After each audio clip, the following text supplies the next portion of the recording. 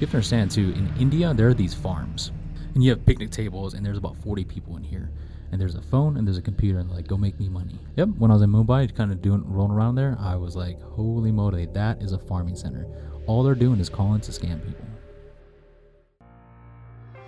As amazing as most modern technology is, we just can't ignore the fact that some people don't always use it with the best intentions. I mean, some essential pieces of technology we use every day, like our smartphones and cameras and GPSs, and then combined with social media, they have led to this increase of stalkers. And it's bad enough to be spied on by a creeper, but what about being tracked and followed? I mean, just knowing someone is 2 steps behind you is enough to send shivers down your spine, right? And worst of all, with modern GPS technology, it's easier to do than ever. When we think about stalkers tracking your location, we typically think of they have a bug or some type of tracking device. These are miniature radios that emit a GPS signal, and then they wirelessly transmit location data.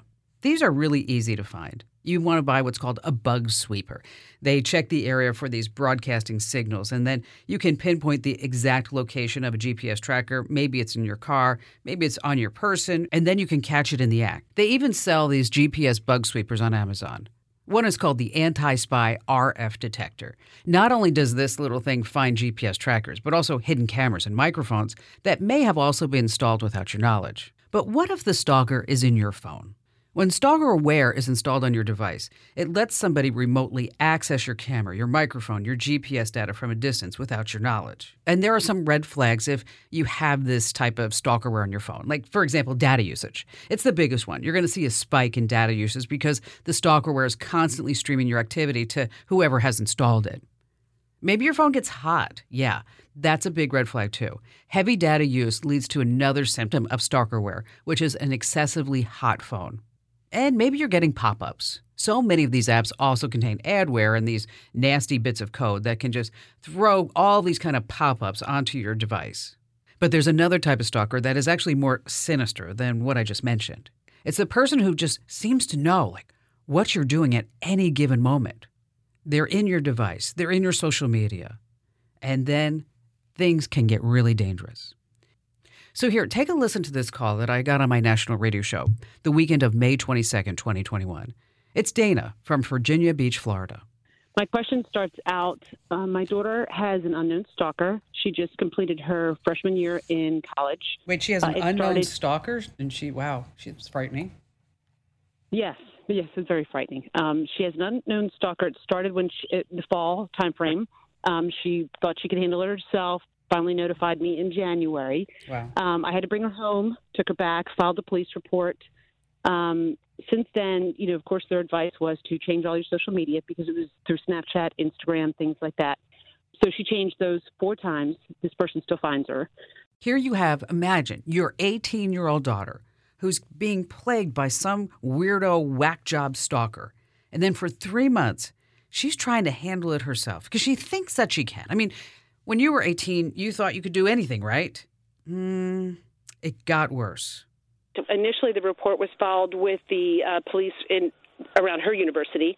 They took a report and said, don't worry, we'll issue a warrant because they were contacting her. My daughter had changed her social media accounts, and they kept finding her.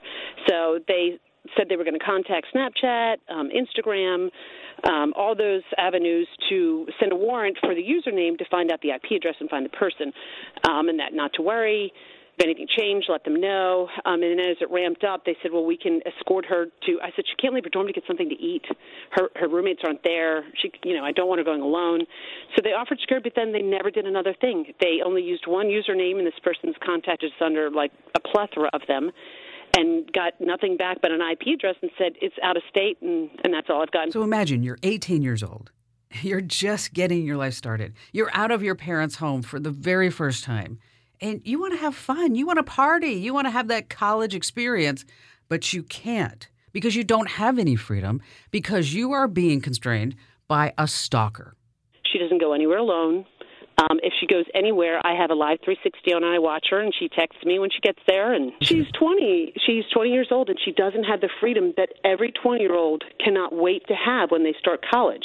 What's really great about hosting a national radio show is that I have this incredible contact list, and they are really, really great people who love to help. They really do. And when I call them, they don't charge me, and they typically don't charge the listeners too. As a matter of fact, I can't think of any time that I called help for anybody and they actually charged a listener.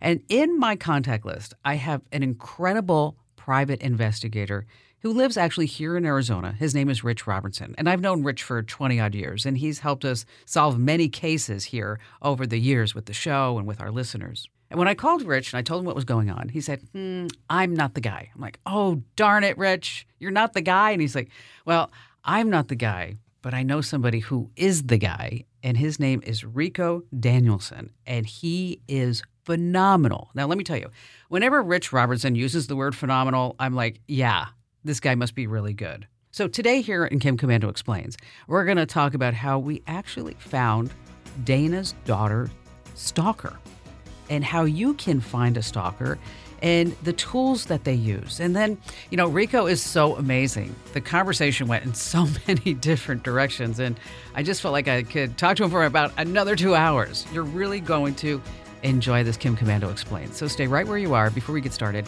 we first have to say a few thank yous to our partners in this podcast because, well, they make things possible.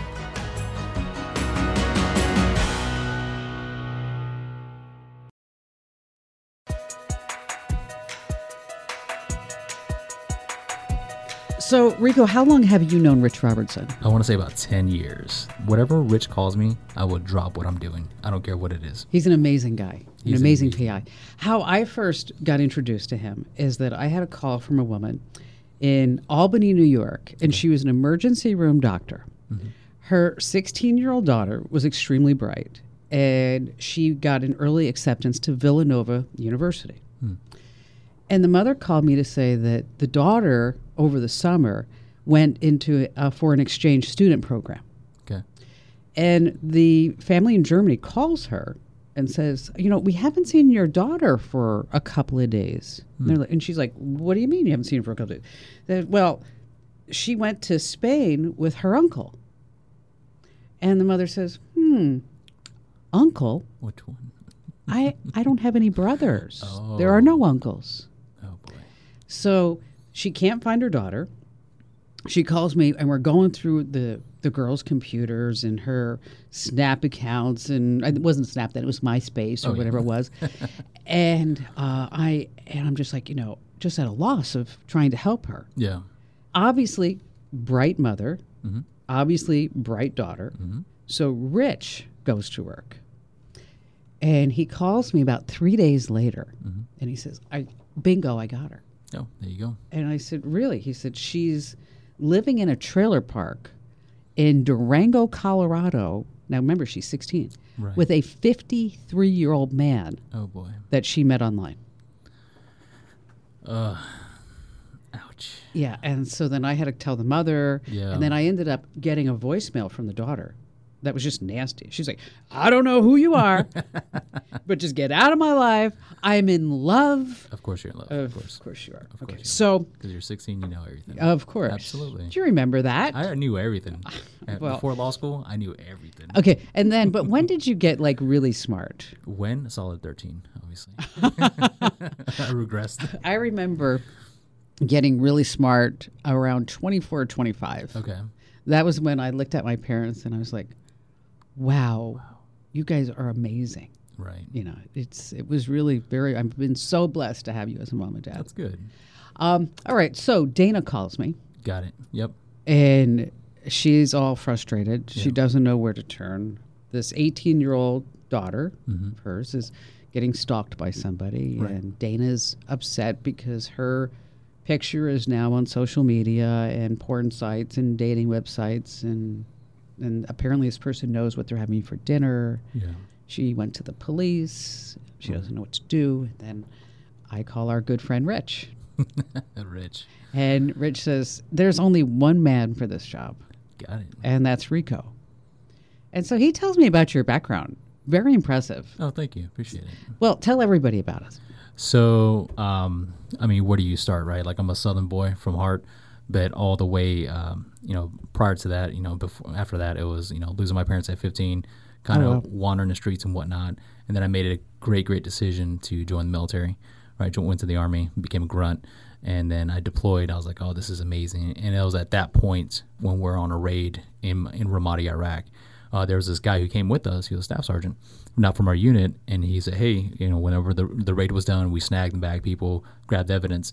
And he said, hey, do you want to see something cool, man? I was like, yeah, sure. What's up? And then he's like, watch this. And it was this old in-case block thing, and you just plug it in, boom, and just dead on the data. This is before encryption. This is before passwords, everything like that, right? So I'm like, oh, my God, that's cool. That's pretty cool, man. And I actually had a grown-up moment like we just talked about, right? I was like, that's going to be at the consumer market here real soon. I know it's going to be a big need because only the military had this and only law enforcement, or barely law enforcement. What year was this? This was the invasion of Iraq. Oh, wow. Yeah. Okay. So I went to the invasion of Iraq. I remember kicking in doors and stuff. Kept in contact with that guy, right? As the years progressed, I said, hey, show me a little bit more about this FTK imager or the encase, the evidence processing. And cell phones, remember when Nokia cell phones? Remember the burner? You're so cool, can slide your phone. Although I had a Razor phone. Oh, just I apologize. If it was pink. Sorry. Okay. So those are so easy to dump. That's just metadata in and metadata out, right? And so I just got to know that process. I got my bachelor's, and I made a really big decision. I was like, you know what? I'm going to go back overseas again as a contractor, as an OGA operator. Wow. Yeah, as a private security operator for the embassies. We were just talking about this, for different agencies. We are the security force for hostage negotiation, ransomware negotiation, and going to get people, right, and snagging and bagging people. And so, after a while, you work for various agencies and various government organizations, if you will. You realize your body just can't take it. And like you're talking about protecting State Department people, different agencies, different politicians, different presidents of companies, CEOs, and you go into these weird countries, and you're amongst of persons. You ever seen the movie 13 Hour? Yes. So exactly like that. Oh, wow. That's what we're doing. That's right? 24/7. 24/7, and physically, emotionally draining. Yeah. So the physical part is you can muscle through that. When you get home, your body just dumps it, right? So a lot of my friends are still in that game, and I can look at them, and that's all they have, right? I made the decision probably at my 28 years old, 29 years old, and I was like, I have a great idea. I'm going to go to law school. And Good for you. And I was like, cool. I got awarded a scholarship, went to them, and they were like, hey, you're the only veteran who's disabled who we have a scholarship for you, please. And I was Take like, it. You got it. So it was a $300,000 scholarship. Whoa. Yeah, right. Okay. Thomas Jefferson School of Law, great people. During that time, I was like, man, what's going on with cyber? Nobody was touching cyber. Nobody was touching forensics. And then I met the Secret Service guy, right? He came and gave a presentation. I said, hey, man, I'm pretty interested in digital forensics. And he looked at me and he goes, what do you think you know about forensics? I said, cell phones. That's it. And he goes, all right, here's a path. I want you to study cell phone tower forensics. I want you to study cell phone tower, networking, and cell phones. And I did that for my last year of law school. Wow. After that, I was gonna go become an attorney and whatnot. I was like, man, this is really boring stuff. It just for the small amount of time that I'm looking at, I don't see you as a lawyer. No, as pushing contracts. Here, sign this. We're gonna have it in a very aggressive manner. Arbitration. No, it'd be like, here's the contract. Boom. We were just joking upstairs because we were talking about, just a total tangent, LinkedIn. Oh yeah. And that. Because I have host in my profile, is that I get job recommendations like host of for the Capitol Grill. Oh, okay. And so Kip, who works here, he's like, yeah, we just use the host for the Capitol Grill. Absolutely. Yeah. So I think your attorney wouldn't be right there. My demeanor as attorney would just be very aggressive. What's the plea bargain? You got it. You good? Let's go. That's it. That's all you get. So after that, it was super cool, very eye opening, and I realized nobody in law knows cyber at all. Nobody in law enforcement knows cyber. Even right now, we're going to probably talk about that here in a second. Mm-hmm. In law enforcement, they don't have the adequate skill set to combat against cyber attackers, let alone the FBI. They have a fusion center, but they're so inundated that now they're just sending out letters saying, thanks, don't engage with the threat actor. I imagine they are inundated, aren't they? Yeah, absolutely. So there's a fusion center in a specific state, and they're just like, okay, did you lose money? How much? Okay, we can't engage you. Unless it's $1 million or more, the FBI is not going to help you. Yeah, and it's sad. So now we have private entities, right, such as like, incident response firms, digital forensic firms that are starting up now. But even those guys, one of the biggest famous ones, Mandy and FireEye, was hacked, and this is what they do. They protect you against hackers. That's frightening. Yeah, and they got owned, but they were really good about get on the aggressive side of it. And it was so weird. So now I found myself in this super early stage of eating crap, right, of business. And I remember I was like, I don't know if anybody's going to pay me $25 an hour to, do forensics. And I remember this is when I met Rich. And I said, hey, Rich, I remember my sales pitch. I'm like, hey, I'm Rico Danielson. I do forensics. Can I team up with you? And he goes, what's forensics? Oh. And so I started working with him and, mastering my skill and stuff like that. And now I'm $6.75 an hour. So. Wow. Good for you. Congratulations. Yeah, so, but, throughout that process, after law school, got 2 more masters, got 25 different certs, and then understanding the engagement of a threat actor, and understanding the profile development of a threat actor and what these people are, who they are, and why they do things. You're gonna see threat actors from all parts of the world, right? India more specifies around people around social media, because they know the influence over, so they can spoof their accounts, they can get over with them, they can actually ask for the one-hit wonders. That's what I call them. $1,000 here, it's $1,000 here. Hey, wire this case me. That's big on India and Korea, right? Then you have the more corporate side of the house, the threat actors of like Russia, Chechnya, Jordan, Iran, Yemen. Those are the heavy-hitting groups like Mystic Leopard or UNK 2727. Like, these are a group of people coming together and figuring out how can we take down Rico's business, how can we take down the bank's business. And now they've been doing that for like the last 10 years, right? Now that the government has come down, the United States government says, hey, hospital, hey, bank, we're mandating you to pump in $5 million a year for your infrastructure for cybersecurity. Now it's going to be a low-hanging fruit, such as our friend. Right. Or what'll happen is this lone wolf of a person will go learn off their person's tactics, right? And the smaller mom and pop shops like this, I just worked the psychologist's office here. She got hit for ransomware for $10,000, right? As a psychologist, as a solopreneur, that's a lot of money. Sure. Right. I work one of the biggest hospital breaches here in Phoenix, and I was there, and they got ruined for $1.5 million, right? Recently, I got on the phone with a threat actor, a Russian threat actor, and he and I were negotiating how much my client's going to pay. And because this person was actually having a romantic affair online via LinkedIn and got caught up. And so I'm on the phone with this, I would have presumed either Russian or Chechen, and my crud's a little bit rough. But I was like, hey, what is it you want here? And he's like, I just want money. That's all they want. They just want the money. They want money. Or if you see the more pain point and destruction side, that's for ideological purposes. You're going to see that more in the Middle East, because they just want to say, I took you down and I own you. I want to know more about this, but yeah. I know we got limited time. I have to go to a break so that we can say thank you to our partners who make this podcast possible. So, absolutely. Rico, stay right where you are. Plan to. And I can't afford $6.75 an hour. Just telling you.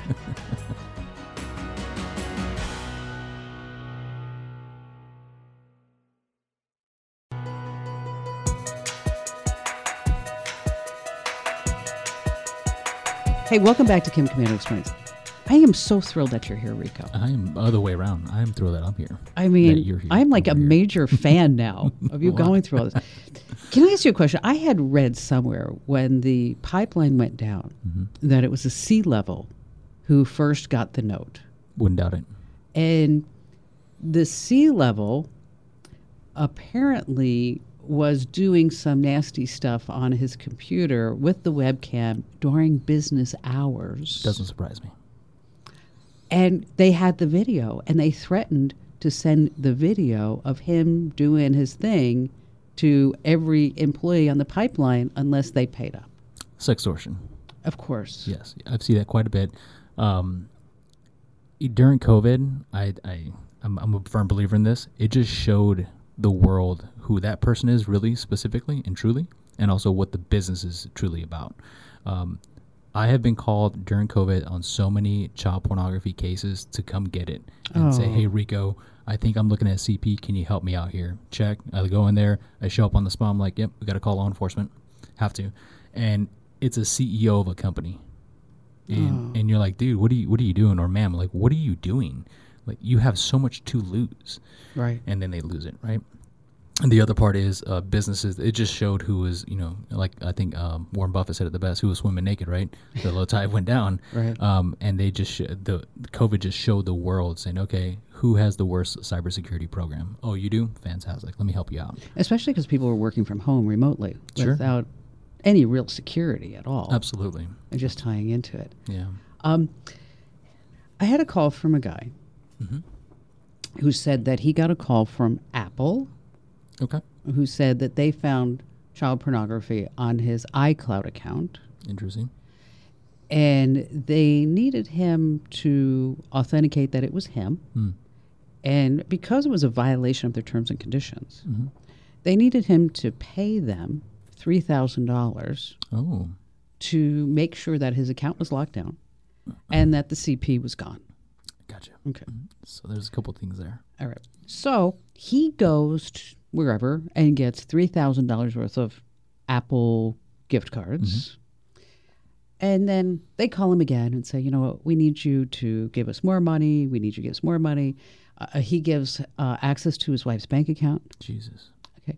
All totaled, the guy is out 100, like, I don't know. It was like over, he said on the radio, it was like $120,000.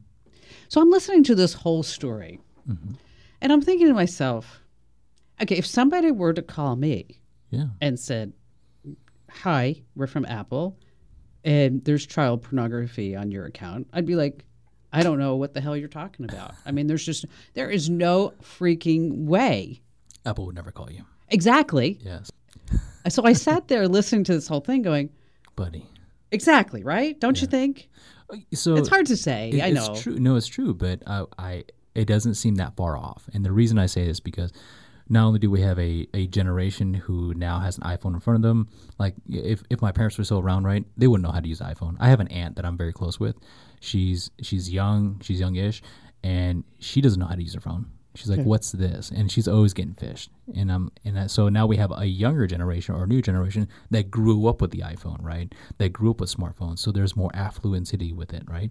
So it just really depends on the experience. But at some point, I would have to ask a guy, dude, first of all, what are you hiding? Why are you paying so much? Exactly. And then second of all, well, what are you hiding? Let's start there. It's like, okay, there's got to be some and of course, we should state Apple's never going to call you. Microsoft is never going to call you. So I can tell you the kill chain on that one.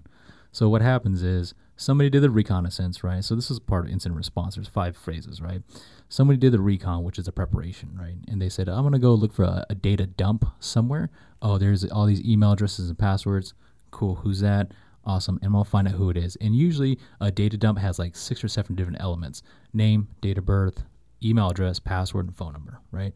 So I'm just gonna start calling people. You have to understand too, in India, there are these farms, right? These farms, like I want you to imagine you're in an office here, right here, and you have picnic tables, and there's about 40 people in here, and there's a phone and there's a computer, and they're like, go make me money. Yeah, I've seen them when you're in Mumbai. Have you? Yep. When I was in Mumbai, kind of rolling around there, I was like, holy moly, that is a farming center. All they're doing is calling to scam people. And it's big business out there. And so how much do they make when they do that? What is cyber ransomware now? Is a $8 billion business. But how much does the person making these phone calls make? I mean, India, what is it, a couple of bucks a day or something? You pitch them $10. How much is the ruble now? The American dollar, you get $10 and then it converts to the ruble. Get out of here. I just made $1,000 and my family only needs $3. Wow. Yeah, so it's big business, you know what I'm saying? And then now the Bitcoin payment, get out of here. Now you're throwing a whole new curve bar. Now OFAC, sanctions, you're talking about anti-money laundering. Now you're having a whole new component, right, that needs to be playing into this business asset. So Bitcoin and smart contracts, what they have actually done is actually automated all the discovery of anti-money laundering, OFAC sanctions, and another thing I'm missing, but basically it's saying I'm going to exchange money with Kim, and Kim's going to do this, right, from this IP address and this MAC address. Now, me as the person who's investigating, I don't have to do much. I just have to understand the smart contract. Yeah. So now you have to do the conversion, right? That's the money laundering part. So not only are you talking about a cyber game now, cyber criminals are not dumb, right? No. they're extremely brilliant, and they understand our sophistication, because if they're saying, hey, I want you to wire me, I don't know, $4,998 within a day, and I want you to break that down in $1,000 increments, that's going to fly underneath every banking regulation radar, and you're not going to get picked up. Now, cryptocurrency has no regulation, Right. so that's what they're asking. Hey, why don't you pay me in crypto? Well, the government's trying to figure out how to get into that. The government's so far behind. I know. It's like when I read that a couple of weeks ago, where it was like the IRS says, okay, you need to tell us every time that you exchange $10,000 in crypto. We're like, oh, yes, let me raise my hand right now. This is I actually want you to my dinner table. Yeah, Come on exactly. down. Yeah. All right, let's talk about Dana. Dana. She is such a sweet person. She really and is. her daughter, Peyton. I was on the phone with her this weekend. So how did it start, do you think? So here's my perspective, right?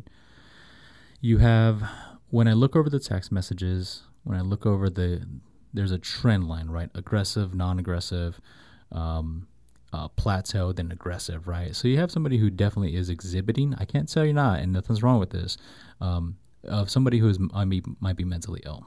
And is a very erratic person. And then the most recent text message that I saw was mentions of bodily harm and physical harm. And this person now identifies with something differently. And it's just, I definitely feel for her. It's definitely a person who's angry at the world and wants to take it out on somebody. So, but to me, this is a class act and a class A profile of a cyber stalker with aggressive intentions. Absolutely. So what is somebody supposed to do when this happens? So this is kind of where it's very tough, right? Her and I, we actually went to 2 different police departments, and I worked with her, and we said, hey, here's what we got. Here's our digital evidence. Can we go ahead and get a warrant? Because what's happening is the bigger companies like Snapchat, Instagram, Facebook, because of privacy, and respectfully so, they'll hide who it is, right? However, don't think for 1 minute they're not logging who it is. Okay, but first we have to go to big tech and the social networks. And don't we have to do a request for the records? So you can do it with a police report. You say, hey, there's a police report, here's a request, and then big tech actually has the weight of the barrier and say no. They can say no at any given time. They even say no to police departments all the time. Oh, nice. They're just Thank you. yeah, whatever, no problem. Well, they must be inundated. Oh with my requests. gosh, yeah. A lot of Snapchat cases that I work, because Snapchat only backs up your stuff for 60 days and then offshoots to the cold storage, right? And that means it's being isolated somewhere else, and then it rewrites over itself. So within a year, your Snapchat stuff is gone. Even though they tell you it's gone within 30 seconds, no, it's not. It's still out there. It's still out there. Okay, so let's say you want to get something from Facebook. Sure. You fill out that form. So here's the best route, right? And here's the best way I've seen this. Let's just say you have somebody, a perpetrator like a cyber stalker, right? And they're defaming you. They're saying some bad stuff about you. Here's what I would do. Get a civil complaint and say to Facebook in the person of John Doe and the person you suspect. And you put their name, okay. right? And so at that point, you take it to the judge. The judge says, well, what's the problem? What's the damages? Well, here's what I think. The judge will say yes or no. Chances are the judges are very liberal. They'll just say, yeah, no problem. Cool, granted. You go with that order. Now you go to Facebook or whatever social media and say, hey, I have an order now. I have a police report, even if it's an incident report. You compound those 2 things and say, I want this data now. However, Facebook is a really bunch of smart asses, right? They're like, cool, you want logs? And they'll just give you random shit. Oh, so then it's up to you to go through it. You have to. But let me ask you this though. Let's take Dana, right? Would she know what to ask for? No, not at all. And this is not a dig at her, but that's not her wheelhouse, right? Exactly. I mean, you know, I've always made the statement on my show is like, you don't want to talk politics with me. I mean, because I don't want to go there in my life. Yeah. You know, I mean, I have a financial manager for a reason. Yeah. You know, I mean, if you were talking to me, I'd be like, oh yeah, Tesla's a good stock, and then who knows, it's going to go down, right? Exactly. So we don't do that. That's why we Right. let the pros do what they do. Exactly. And so Dana's a great mom, and she has her great Wonderful. business, and she does her thing, but you don't really know what to do. But the girl is getting this for like 3 months before she even tells her mother. Yeah, so that means there was the point of establishment and a point of contact at some point. I don't know what happened from October to December. Something happened, like whether it was an established relationship or established point of contact. I think she told me that they met on Tinder. Okay, cool. So somebody's pissed off then. Yes. Somebody's mad that they got turned down, and somebody's mad they didn't get some. That's probably what it is. And then now with the newer vindication of a generation, they're just like, I'm going to hurt you, and this is what I'm going to do to you, and this is what they're doing, right? From what I saw the text messages, there was an attempt at a cancel culture, but not really, right? But at the same aspect, now this person just wants to be heard. They just like, hey, I'm going to stalk you until you hear me, and why don't you like me? So your forensics goes beyond just the bits and the bytes and the logs. I mean, you really have to come up with almost a psychological profile. Yeah, so you have to understand the person, right? You have to understand their threat actor, what tools they're using, and then you develop this profile, right? Let's just say you don't know what gender they are, so you just put person, right? What are they doing? They're hidden up on social media. Okay, that's their means of attack, right? What's the frequency? Once a day. Got it, no problem. So now you just develop this profile that says, profile 11001 likes to attack on the weekends, when they have free time, on the social media as a means of attack, and they're usually vindictive and they want to cause harm. Now you have a profile. Now, the stalker is usually, I would guess, within 1 or 2 degrees of separation. This one, I believe, is a direct. I have it down. We have it down to a specific person. Oh, do you? Yeah. So now it's a matter of working with the big tech, the big social medias, and law enforcement. And this is where law enforcement kind of just turns their blind eye or just kind of shrug their shoulders, because they're so inundated with handling the day-to-day domestic stuff. Whether it's doing a call, domestic violence, or you mentioned that. I mean, last night I'm driving back from the Mayo Clinic. My mom's in ICU. Oh, I'm sorry. And I was on 56th Street in Bell. Mm-hmm. This guy comes buzzing around me, little tiny car, and I still have his license plate in my memory. And it's 8:45, no lights on. Mm-hmm. Okay. And I said, I'm thinking to myself, gosh, it's dark. I mean, either he's going to hit somebody or somebody's going to hit him. Yeah. And probably he was drinking, because, sure, you get in a car at night, you turn on the lights, or they come on automatically. Right? Should, yeah. So I call 911. Mm-hmm. And I knew it was like a non-emergency, but I just heard, okay. So I called 911, and they have this whole recording. Oh, yeah. It says, if this is not an emergency, don't bother us. And here's it in English, and here's it in Spanish. And this goes on for like 3 minutes. Event's over by then. Okay. And I'm thinking, you know what? And then they say this. So call Phoenix non-emergency 602-262-6151. Mm-hmm. Okay. So I'm driving. I can't remember that number. Okay. So I Googled Phoenix non-police, and that number pops up, which, by the way, is not linked. You can't click on it. Right. So now you have to enter it in. I'm like driving. I'm doing this. And I'm thinking, I'm going to get in an accident. Well, this guy. I'm going to get a ticket. Exactly. So I call a non-emergency, and they do it in English, do it in Spanish. Someone will be with you. Mm-hmm. Okay. And then there are all these sounds, like an old modem sound. Yeah, the old school stuff. Yeah. Okay. Then they say it again. Uh-huh. Okay. I was on hold for 6 minutes. And I'm like, okay, this has been like 12 minutes since I saw the guy with no lights. Mm-hmm. I hope he's home by now. I mean...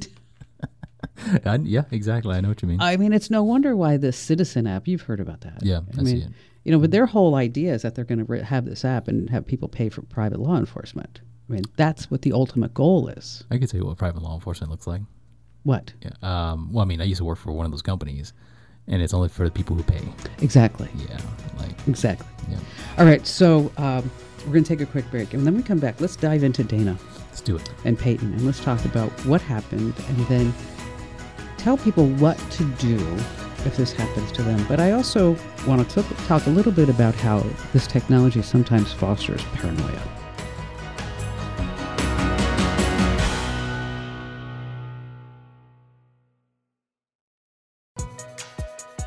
Hey, welcome back to Kim Commandos Explains. This is a great podcast, Rico. Well, thank you. It is. You're amazing. From time to time, I get calls from people on the show where they swear that when they walk into a room, that the people in the store, they know what they had for lunch or what they did. Okay. Tracking. I had a person call me from, I think, Maine, not too long ago, where he was walking down the street and he swore that people across the street were laughing at him. Okay. People, when he walked into the Subway store, that they saw what he posted online because they said, "Hey, you," and he knew that they were talking. And my response to these folks is always something that I don't want to offend them. I understand that. Yeah. And I don't want them to feel like, but I always tell them, you need to go to a higher authority. Right. You have to go to somebody who knows more than I do. And in that case in Maine, I told him, I said, maybe you need to go to the police because maybe something may be happening. Right. And he told me that he went to the police. Okay. And the local police department told him that, yes, this was happening and that he should keep a log of every time it happens. But it's a common occurrence when you get around phones. And so I'm like, there just seems to be we have mental health issues. Absolutely. Here in the United States. But I think the phone and the paranoia absolutely is really fostering on that. So when do you know, like, it's not paranoia versus this is really something that's happening to me? So I've seen it to where, I call it the helicopter syndrome. Somebody will be like, oh, I actually worked a well-known family here in Troon. And they were like, hey, you need to come to the house. This person's stalking me. They're listening to me. They're in my phone and stuff like that. And certain data elements just don't add up. And I said, well, let me ask you, like, why do you think that? And again, the higher point of authority, right? Let's talk about that. Let's logically walk it through. As soon as you walk in, you hear what? Or you see what? Right. They know what type of conversation I'm having. So it might be just somebody, you might be logged in multiple areas. Like iPhone's notorious for this. iMessage. Oh, sure. Yeah, I left my iPad over there. Yeah. You see my messages. This is how tons of spouses get caught. And they're like, why they're spying on me? Well, not necessarily. You actually just left it open. Yeah, and another call I got was a guy asked me, like, how does my wife know everywhere I'm going? And I said to him, so where are you going that you don't want her to go to? I mean, Home Depot? Yeah. Right? And he's like, well, okay, yeah, I went to like the titty bar and she knew I was there. And I said, are you leaving your Google account signed in? Yeah. And I walked him through right on the air. And I said, I'm going to walk you through. When we come back, I want you to tell me what you found. And he comes in and goes, holy crap. Yeah. I mean, she knew everywhere he went Yeah. without putting a tracker on the car or That's true. anything like that. All right, so we have Peyton. Scary. Yeah, it is very frightening. Just do a Google takeout on your Gmail, see what comes up. Oh, really? Oh my gosh. I haven't done that in a long time. There's a lot of data. Is it? Lots of data about you, about your and you got to disable all that. We should talk about Google Takeout at some point. Let's do it. We could do it.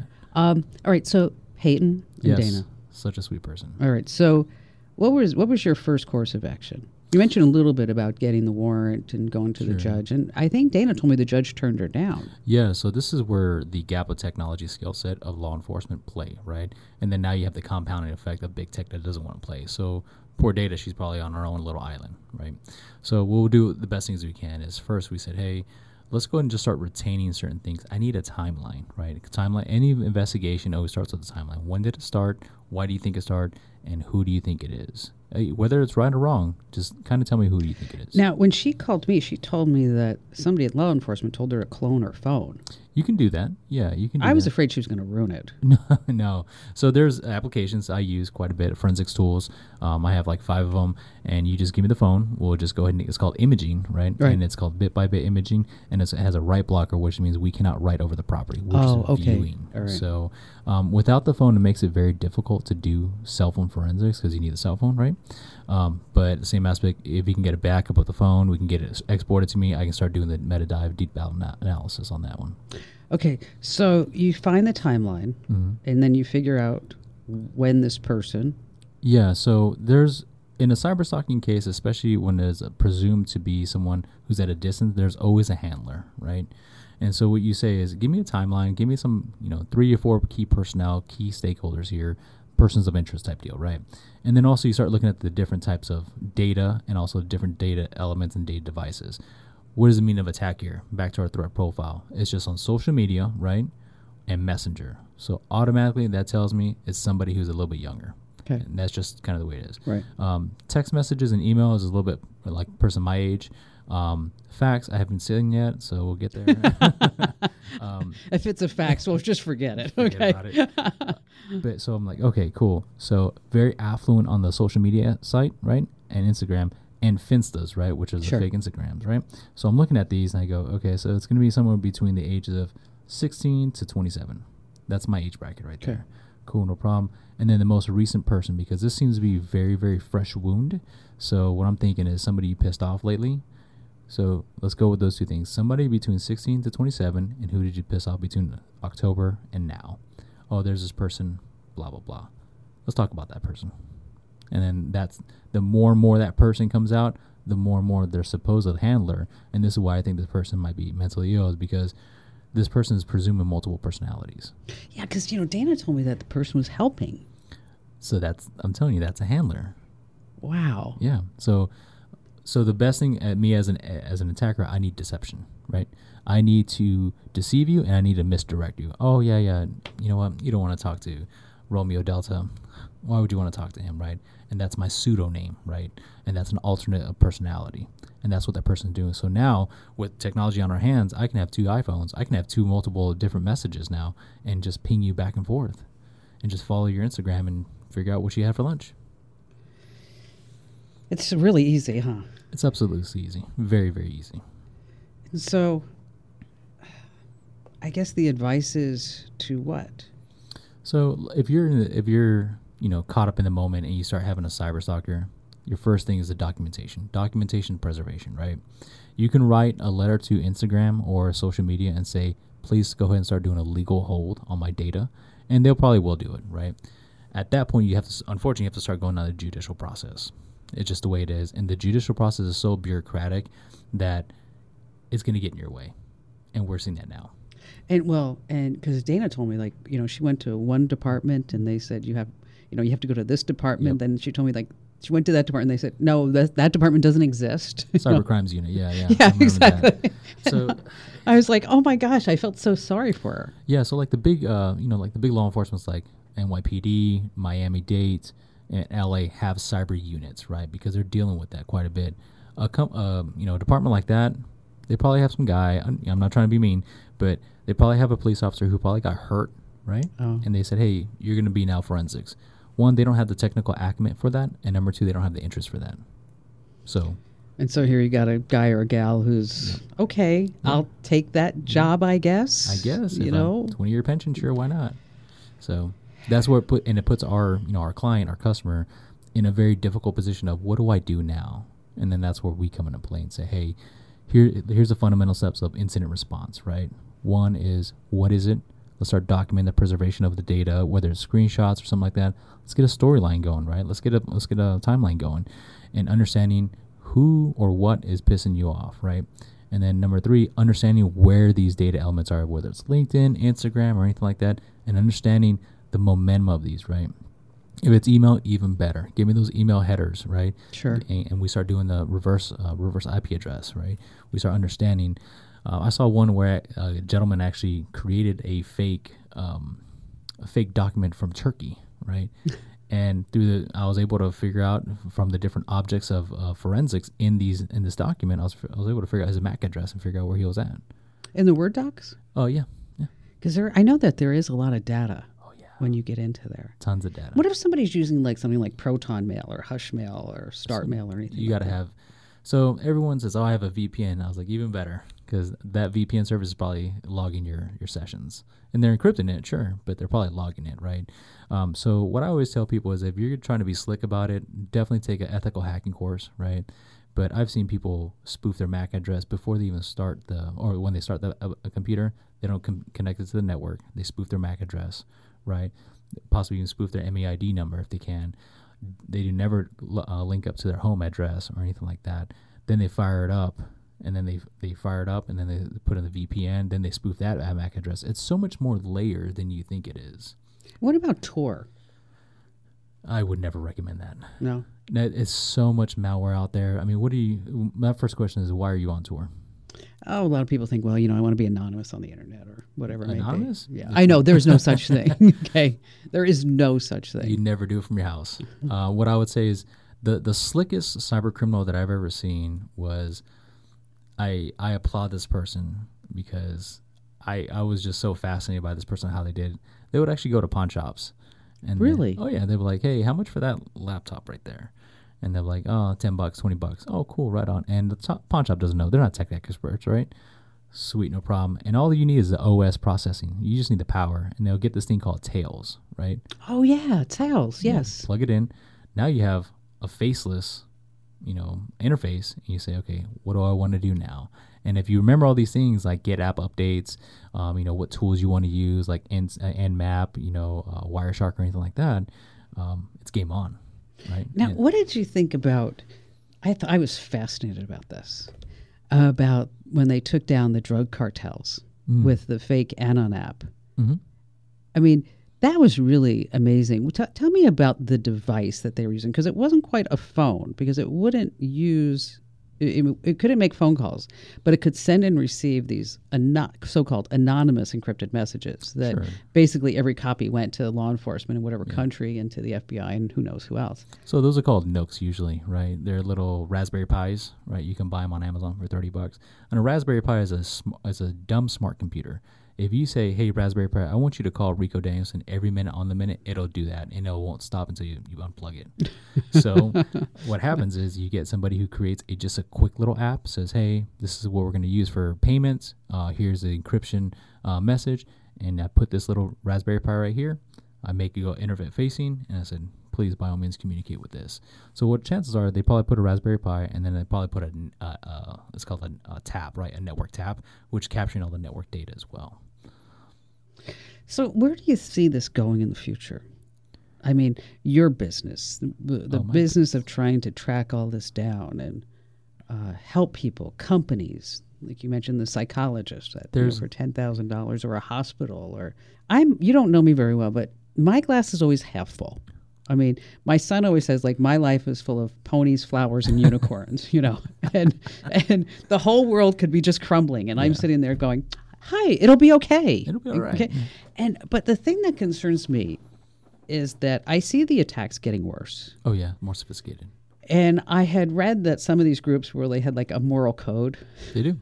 that they won't attack infrastructure, power grids, It's but true. it's kind of happening. Some are. They're not really necessarily. There's a code amongst these groups. There's a big code, because once you screw them, they're gonna screw you big time. Oh, are they? Oh yeah, like once you're in the circle, right? The silent circle, you're in, and you better not backstab anybody, because you're gonna go to jail or you're gonna be strung out to dry. So we don't have to worry about the power grid coming down? I think no matter what you do, you have to worry about the power grid regardless. You should always have a contingency plan. And what I see happening is these cyber attacks are going to get worse and worse, right? Low-hanging fruit, such as, the solopreneurs, the Instagram influencers are going to get hit up twice as hard. And at the end of the day, our response is our responsibility, right? That's why I named my company First Responder, right? I said, hey, we will be your first responder. We'll help you out. But the same aspect, you got to help us out here, right? We can only go so far because this is your data. So your data is your responsibility. Your response is your responsibility, right? So now the person who's consuming the data or creating the data, such as myself or yourself, you have to have a little bit of foresight of where your data is going, why is it going there, and how much security you have in place into it. So you have to further educate yourself. And what about cyber ransomware insurance? Yeah, I just did a cyber negotiation. Oh, did you? I did for $1 million. Oh, because Buy it. Yeah, Buy it. we have it. We do have it. Yeah. Because it's, fortunately for me, we don't have a so-called supply chain. Right. I mean, we do the show. Mm-hmm. The show goes from here. It goes to New York, goes on the satellites, and then the individual stations pick them up. So there are some weak links. Mm-hmm. But in the satellite operations in New York, mm-hmm. there's a backup. Yeah. So if something were to happen here, sure, we hit a button.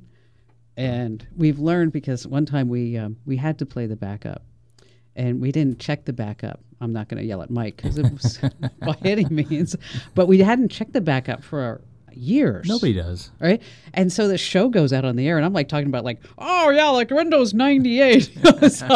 And it was Valentine's Day weekend too, so you were talking about Valentine's Day, and it was like, oh yeah, that's right. It was like, but now how often do we check the backup, Mike? we make a new backup every quarter. That's right. That's so good. at least it's not totally out of date.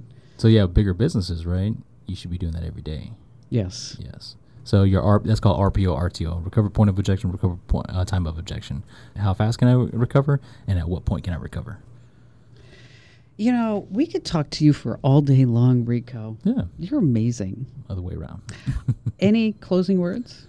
I'm here to be of service. If anybody needs any help, please let me know. I'll do the best I can for you is what I got. But First responders, what's the website? firstresponder.us. Then Excellent. that's number 1 ST responder.us. Got it. Yeah. Thank you, Rico. Okay. As we get older in our lives, we start feeling like, I think I'm doing the right thing. I really enjoy what I'm doing. I'm passionate about it. And I really love helping people. I truly do. It gives me such a great level of satisfaction. It's really the impact that you can have on somebody's life, in a positive way, of course. And if there's something that I can help you with, I want you to go to our website. Go to komando.com, of course. That's komando.com.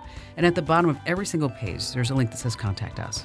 So if there's something happening in your digital life and you don't know where to turn, you don't know how you can get it done. And I'm not talking about a tech support issue. I'm talking about something bigger than that. I want you to go to the website and drop me an email. I read every single one. And that address again is komando.com. That's komando.com. And while I have you, just a quick reminder, be sure that you follow me on social media, whether it's on Facebook, Instagram, Pinterest, you name it. It's always like Instagram.com/@KimCommando, Facebook.com/@KimCommando. I know you're smart, so you can figure it out. And again, thanks for listening.